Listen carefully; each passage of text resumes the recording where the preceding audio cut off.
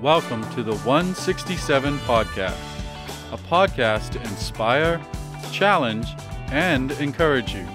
Our goal is to help you live into the 167 hours of your week away from church. And now your host, Shannon Patterson. Well, hey everybody, and welcome to the Holy Tuesday portion of our 167 Holy Week Edition podcast. That's a really long title, and I'll probably say it in a different way for every day this week, Josh. Probably. But hey, we're loose. As long as you know what we're doing. What we're doing. So what we are doing is we're walking through Scripture this week for, 15, 20 minutes. 15, 20, yeah. And we're walking our way to the cross through Scripture and just taking a few moments together to I'm going to share Scripture with you in a moment, and then a couple of points to make for you to contemplate, think about, pray about. So I would say if you are driving around or just busy doing something, and if you're able to revisit this podcast later when you can stop and do some prayer and some... I would even go as far as say if you're listening to this while you're doing something else. I would give you driving, but if you're doing something else, stop, come back, because yesterday we talked all about the busyness, clearing our mind to worship Jesus. So if you are doing something else and this is just playing in the background, stop. Yeah. And then come back. Take a moment. Yeah. For sure. I guess this will tonight we've got a really special time of worship together. Yeah, great worship experience Justin and the band and you and Sutherland have put together. It's going to be a great time of different style of worship than we normally do on a Sunday morning. Mm-hmm. And it's going to be a lot more open to... just a little more chill, contemplative time of prayer. You'll be able to kind of move around freely as far as you could go to different spaces in the auditorium there'll be some scripture there or some ways to pray and kind of basically doing what we're doing with the podcast, but in a corporate setting along with some time of worship. So I think it'll be really good. Mm-hmm. So, well, hey, let's jump into the scripture we're going to look at today on this day of Holy Tuesday, where we're talking about the prediction. So I'm going to be reading from John chapter 12, verse 20 through verses 33. John 12, 20 through 33. And I'm going to be reading through from the New Living Translation, which is pretty much my go-to when teaching on Sunday and stuff like that. So let's read God's Word together. Jesus predicts his death. Some Greeks who had come to Jerusalem for the Passover celebration paid a visit to Philip, who was from Bethsaida in Galilee. They said, "Sir, we want to meet Jesus." Philip told Andrew about it, and they went together to ask Jesus. Can you just imagine that scenario? Like, hey, we want to see Jesus. I mean, all right, let's go over here. Yeah, it wasn't like he wasn't the resurrected, risen Messiah, but it's like they had heard about him, and it's like, hey, we want to see him. Verse 23. Jesus replied, "Now the time has come for the Son of Man to enter into his glory. I tell you the truth, unless a kernel of wheat is planted in the soil and dies, it remains alone. But its death will produce many new kernels, a plentiful harvest of new lives. Those who love their life in this world will lose it. Those who care nothing for their life in this world will keep it for eternity. Anyone who wants to serve me must follow me, because my servants must be where I am, and the Father will honor anyone who serves me." So he's definitely laying out this death and resurrection. Mm-hmm. Again, you kind of hear the fruitfulness thing as far as the seed dying and a plentiful harvest. And some self-sacrifice. You see this happening. So verse 27. "Now my soul is deeply troubled. Should I pray, 'Father, save me from this hour?'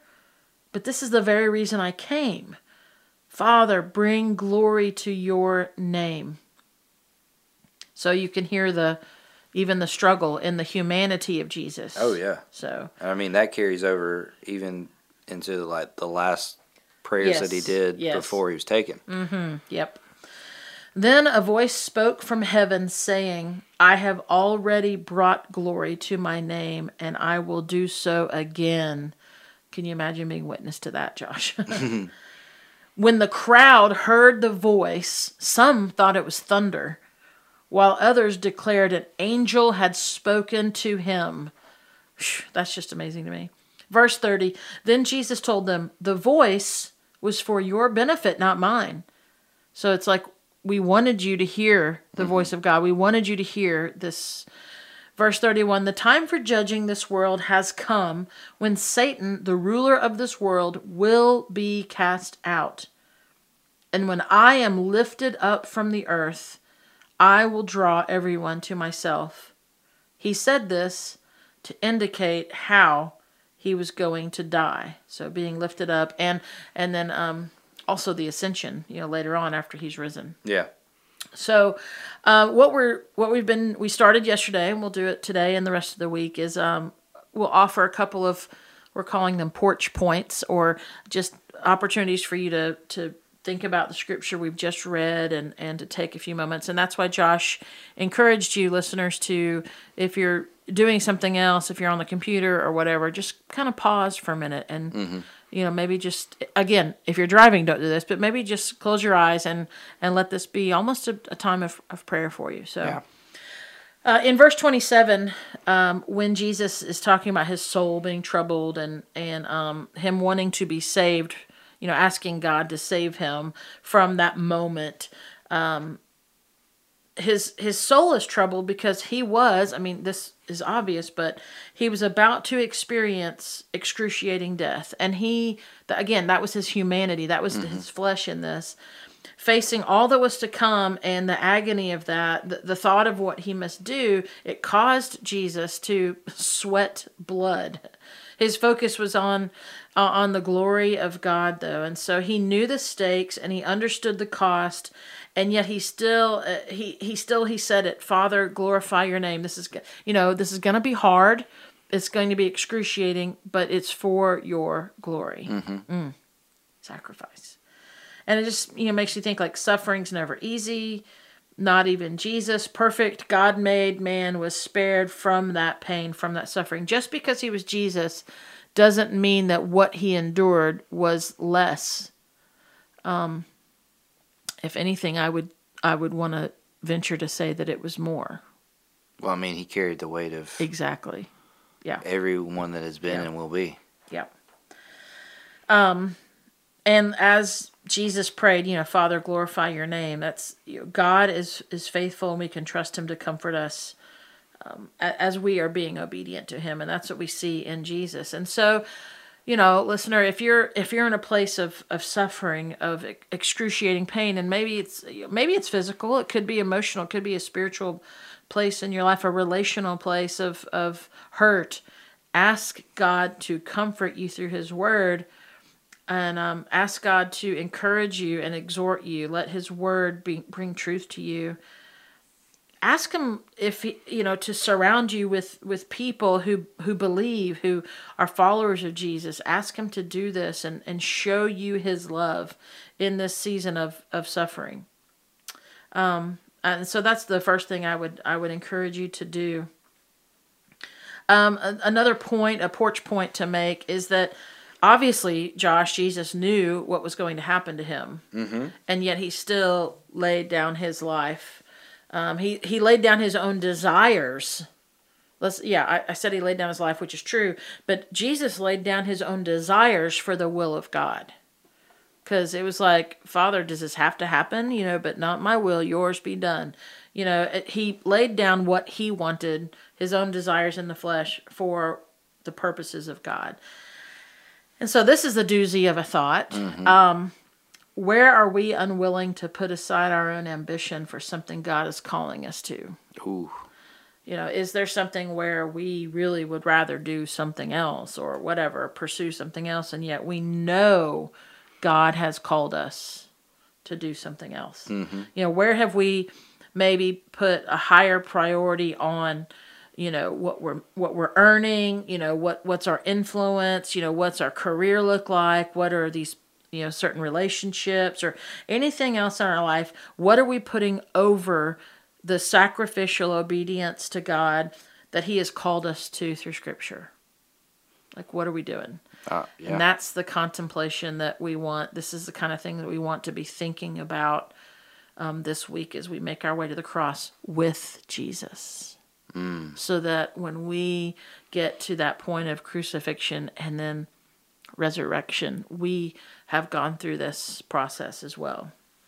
So, I just take a moment and consider these things. And wow, if you're at this point, and I hope really tonight, even in our worship experience, we'll be a part of this, but like that we will, seek after God and say, God, would you forgive me for placing value on things over you, for valuing things of this earth, valuing my own ambition more than I have the eternal things that you have for us, in your kingdom. So, yeah. And here's the third and final porch point I want to share with you today, listeners. Jesus' death was not, obviously, it just wasn't a momentary experience, a one-time deal. It had eternal ramifications. Like, it started a ripple effect, both for our reconciliation to God and for our purposes here on earth. Right. Like, if you and I say, yeah, I'm a Jesus follower, well, then it doesn't just mean we've talked a lot about checking boxes, right? Yeah. Like, we're not just checking a box. Like, we're not just getting fire insurance, the guarantee to heaven, the ticket punched. But, like, it's, oh, no, Jesus' death has eternal impact on how Jesus' death and resurrection has eternal impact on how I should be living out my daily life. Like, what am I doing because of what Jesus did? It should be a life-altering ripple. And it goes back to that verse in 24 when Jesus says, truly I say to you, if unless a kernel falls to the ground and dies, it's just a single grain.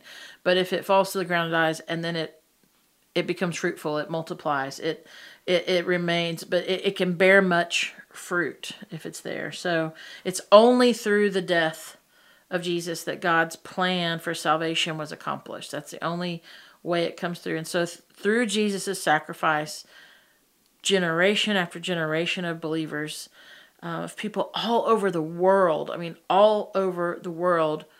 can call on the name of Jesus and be adopted into that family. And so, listeners, just take a little bit of time today and just really, kind of soak in Jesus' words in this passage, and then spend some time responding in thankfulness, because through him we are able to bear fruit that has an eternal impact, and we want to live that out. And so that's in John chapter 12 verses 20 through 33. So that is our Holy Tuesday time together as we make our way to the cross on Easter Sunday. So just a couple of things. Don't forget tonight at 6:30 that we have our worship night, and there will be no reservation, so just come, bring your family and friends, and it's going to be just a great spirit-filled experience. And then, if you haven't already, make sure to sign up for Easter service. We have 3 services, 7 a.m., 9 a.m., and 11 a.m.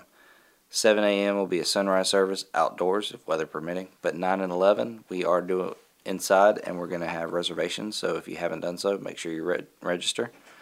But it's been a great week so far, and we're going to keep going. And we just appreciate you coming and walking alongside with us as we walk alongside Jesus to the cross. For sure. Thank you, listeners. Hey, be sure and let us know that or be sure and subscribe and like it, because you'll get notifications every time. So Yep.